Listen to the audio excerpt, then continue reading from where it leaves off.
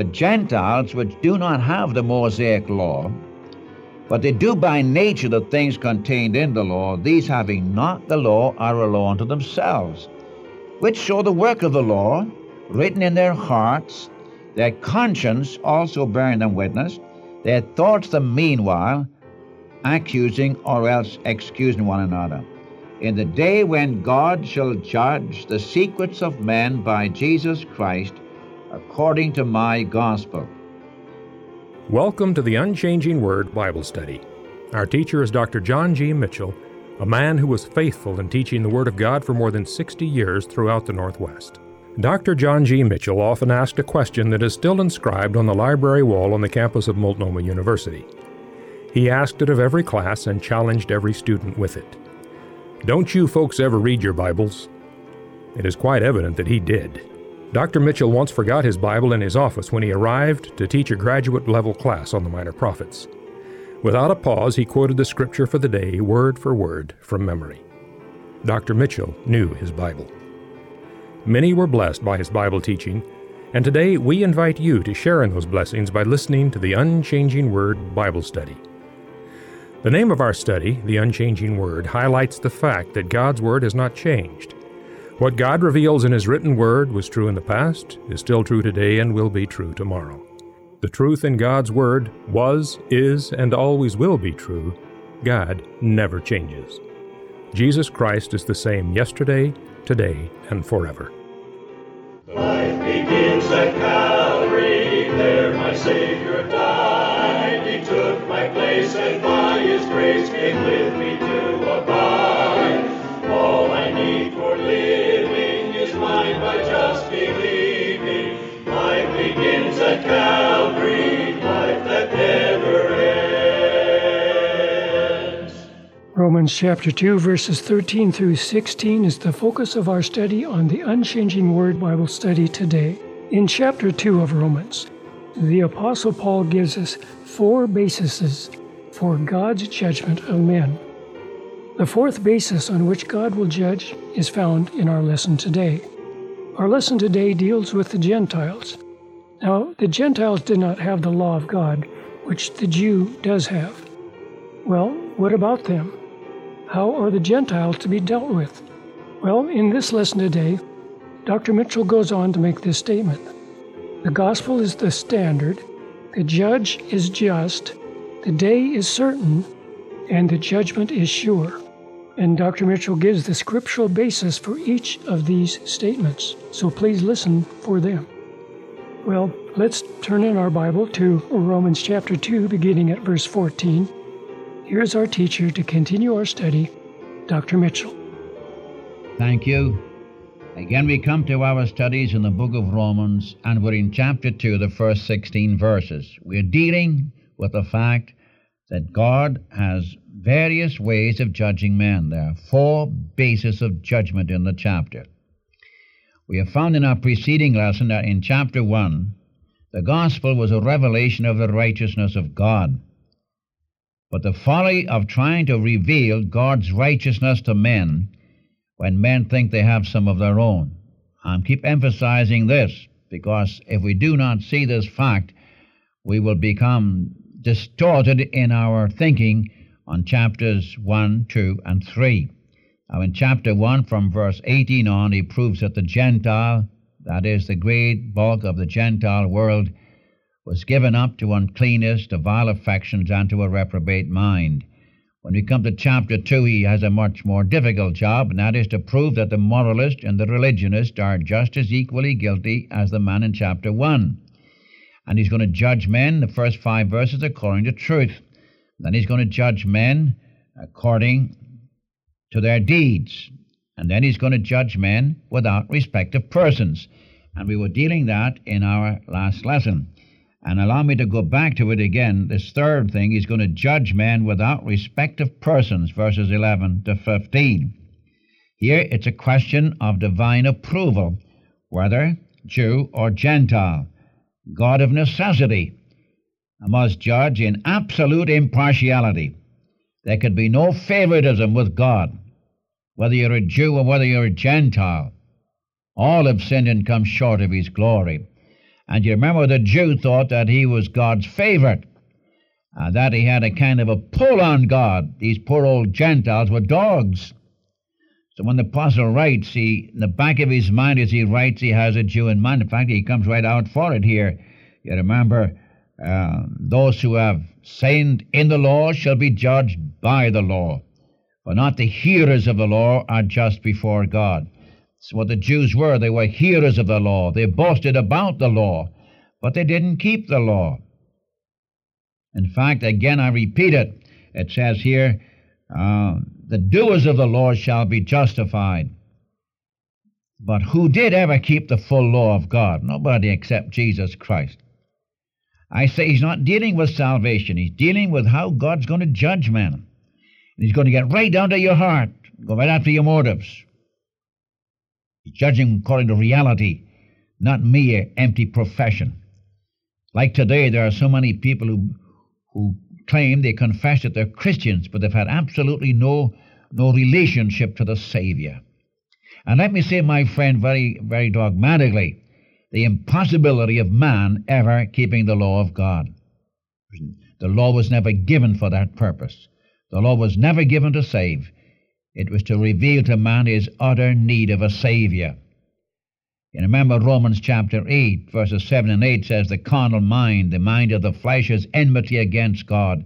It is not subject to the law of God, neither indeed can be. So then, they that are in the flesh cannot please God.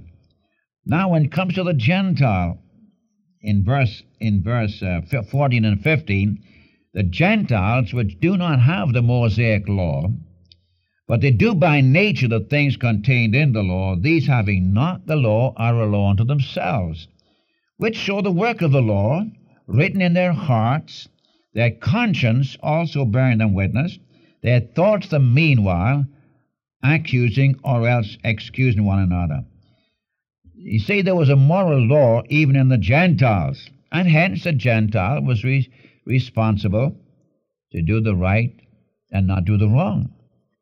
You know, could I just inject this? There are those who have been opposed to the Word of God tell us that Moses, who wrote the legal commandments, which is found in the book of Exodus, chapter 19 and 20, commonly known as the Law of the Ten Commandments, that he borrowed those from Hammurabi, the great Babylonian lawgiver.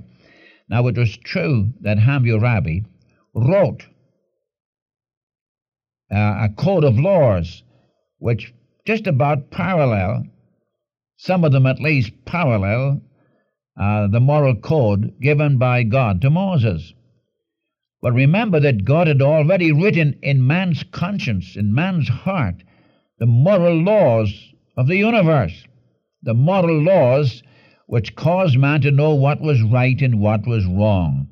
And you can go into the farthest tribes of the different parts of the world where they've never heard of Jesus or God or anything, but they know when you steal. They know when you steal. And they have laws concerning that. Some of them don't have laws. They have the opinion they can get away with it. It's perfectly all right. You can steal and get away with it. Well, you might fool man, but you can't surely fool God. For God here says, the very conscience in man, God has not left himself without witness. In the first chapter, the Gentiles were responsible to worship God who made them. In the second chapter, the Gentiles are responsible to do the right and not do the wrong. So we find that both Gentiles and Jews are both equally lawbreakers, whether it be the law of Moses or the law written in their conscience by God. Which brings me, of course, to the last one. By the way, I think I ought to make the statement that I made in closing our last lesson. If the Jew claims that his law of Moses will save him, then the Gentiles can make the same claim that his law, the law of his conscience, can save him. And that's what men today say, if I live according to my conscience. But brother, your conscience has been seared with a hot iron. Conscience, which God put into man centuries ago, has become so distorted that today, even in our present generation, the 20th century here in America, what used to be called sin in our society is no longer called sin. See, our consciences have become, shall I say, under an opiate. And so we teach our young people, we fit it so that they have no more conscience concerning sin, as long as you want to do it, as long as it's love, as they say, which is not love but lust. And think you they're going to dodge the judgment of God? Not a bit of it. As I said a while ago, this is a question of divine approval. If you want to follow that through, I would suggest you take Luke chapter 10 and Mark chapter 10, where you have the lawyer and the rich young ruler. These two men asked Jesus the same question, what shall I do that I may inherit eternal life? And to the one, to the lawyer, he proved that he never questioned about his stand before God, but he did about his neighbor. Who is my neighbor? Whereas with the rich young ruler, the issue there was not his responsibility to his neighbor, but to God, and both failed on one or the other. In fact, I would say that only those who are enjoying divine life in Christ can live the life that will please God. Which leads me now to the last one. The fourth ground upon which God will judge men is in verse 16. In the day when God shall judge the secrets of men by Jesus Christ according to my gospel. The Jew who had the law, the Gentile who did not have the law of Moses but had the law written in his conscience, in his heart, they must stand in the day when they shall stand before God, and God will judge the secrets of men by Jesus Christ according to my gospel. He's getting right down now to the very innermost recesses of your being. Remember in John chapter 5, 22 to 30, Jesus said, the Father judgeth no man, but he left all judgment to his Son, because he is the Son of Man. As I hear, I judge, and my judgment is just. Now allow me again to quote that verse in Acts 17:31. God has set apart a day in which he's going to judge the world in righteousness. Who will be the judge? He's going to judge according to that man whom he raised from the dead. Or as the verse says, he's going to judge in righteousness, taking vengeance on them that know not God and who obey not the gospel of our Lord Jesus Christ. God has set apart a day in which he will judge the world in righteousness by that man whom he hath ordained, whereof he hath given assurance unto all men, in that he hath raised him from the dead. And notice he's going to judge the secrets of men. Again I say, he's going to get right down to your secrets. Deeds according to the heart. Secrets are going to be revealed. Motives are going to be judged. Motives are going to be judged. And the doers of the law shall be justified when? When the secrets of the hearts of men are going to be revealed.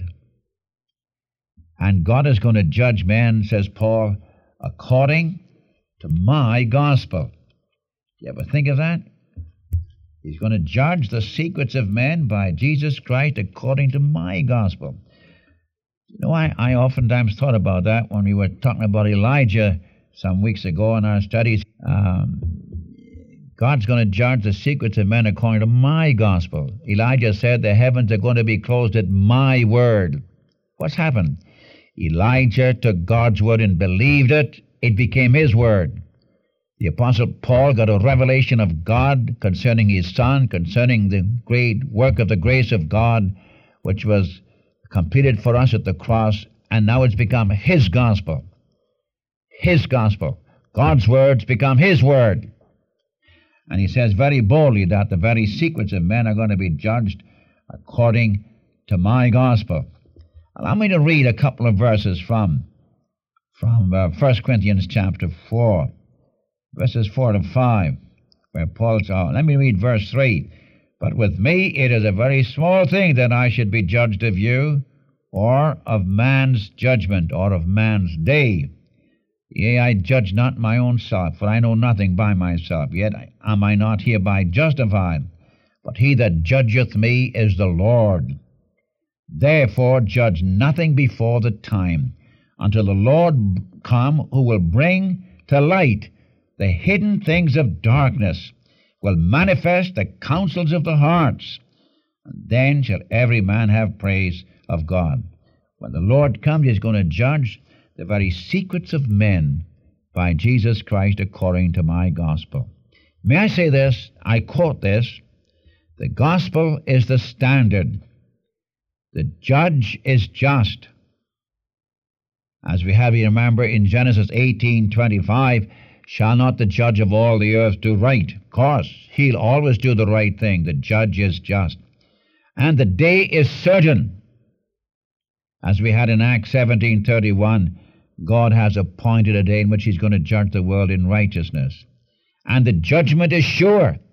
As Hebrews 9:27 says, it is appointed unto men once to die, and after that, judgment. So allow me to repeat that statement, and please put it in quotations. The gospel is the standard. The judge is just or righteous.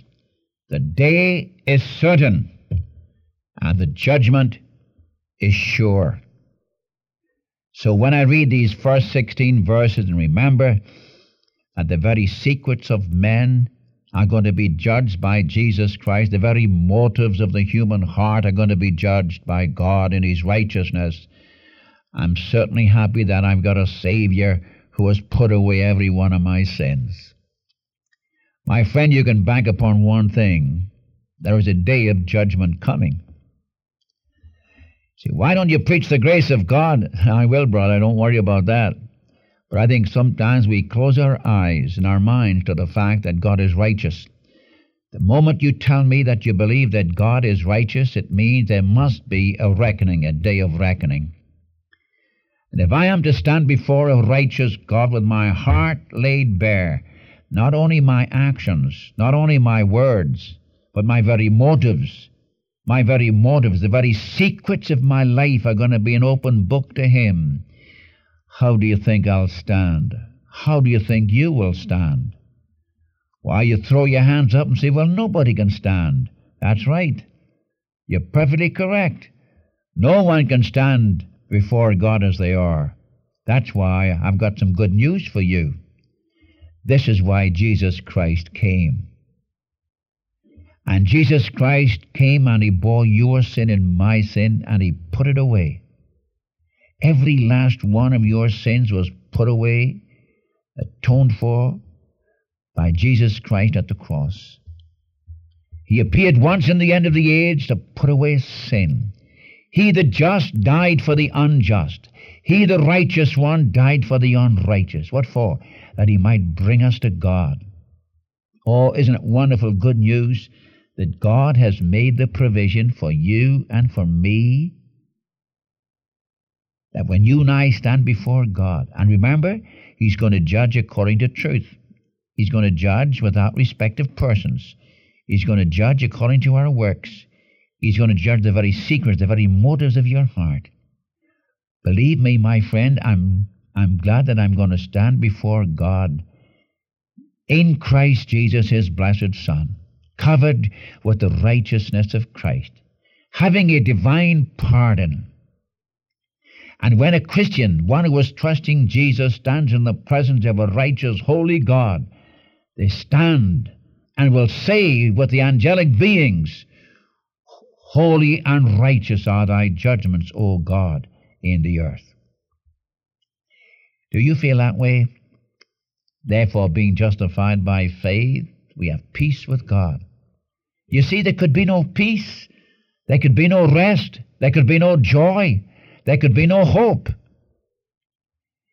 if we had to stand upon our own 2 feet and the lives we have lived, the things we have said, the things we have done, and the very thoughts we have thought when we stand before a holy God.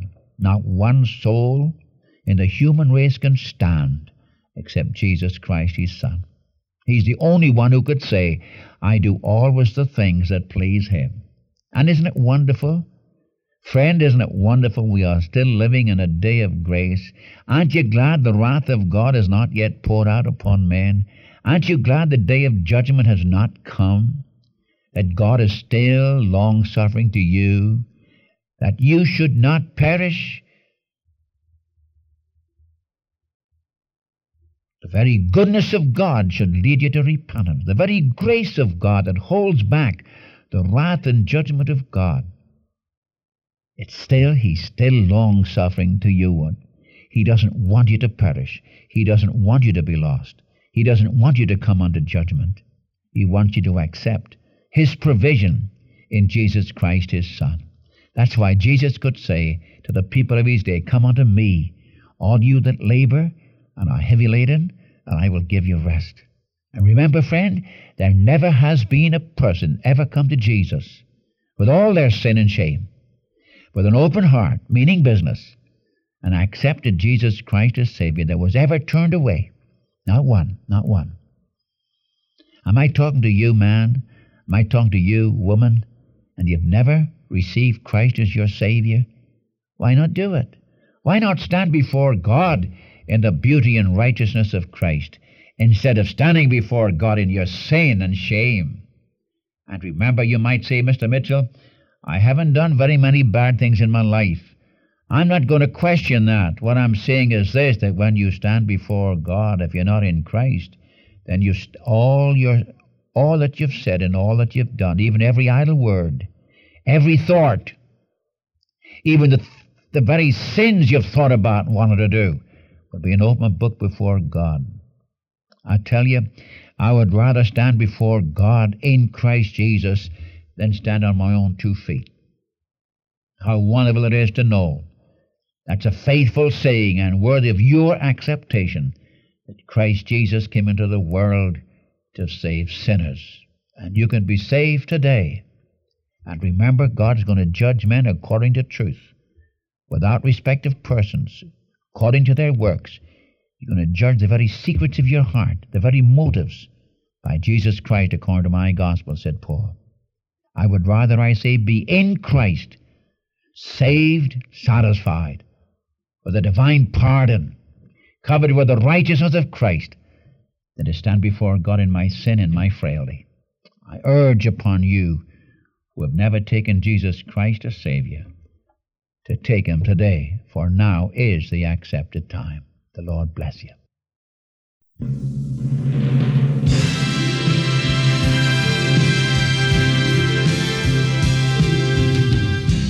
In my darkness, Jesus found me, touched my eyes and made me see, broke sin's chains that long had bound me, brought me life and liberty. Oh, glorious love of Christ, my Lord divine, that made him stoop to save a soul like mine. Through all my days and then in heaven above, my song will silence never. I'll worship him forever and praise him for his glorious love.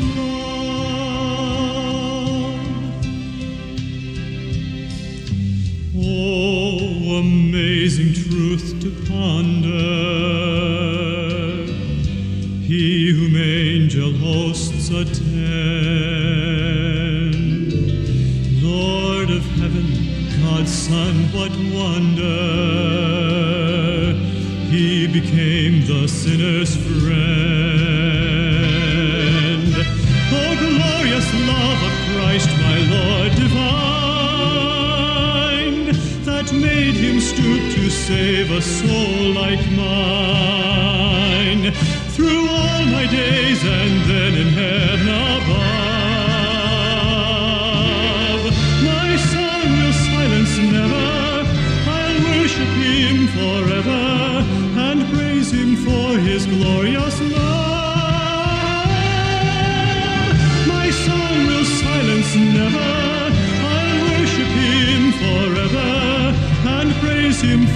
his glorious love, and praise him for his glorious love, and praise him for his glorious love.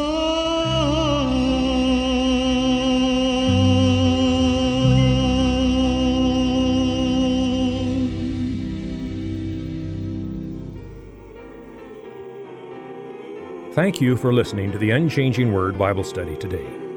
And so until next time, this is the Unchanging Word Bible broadcast. Life begins at Calvary.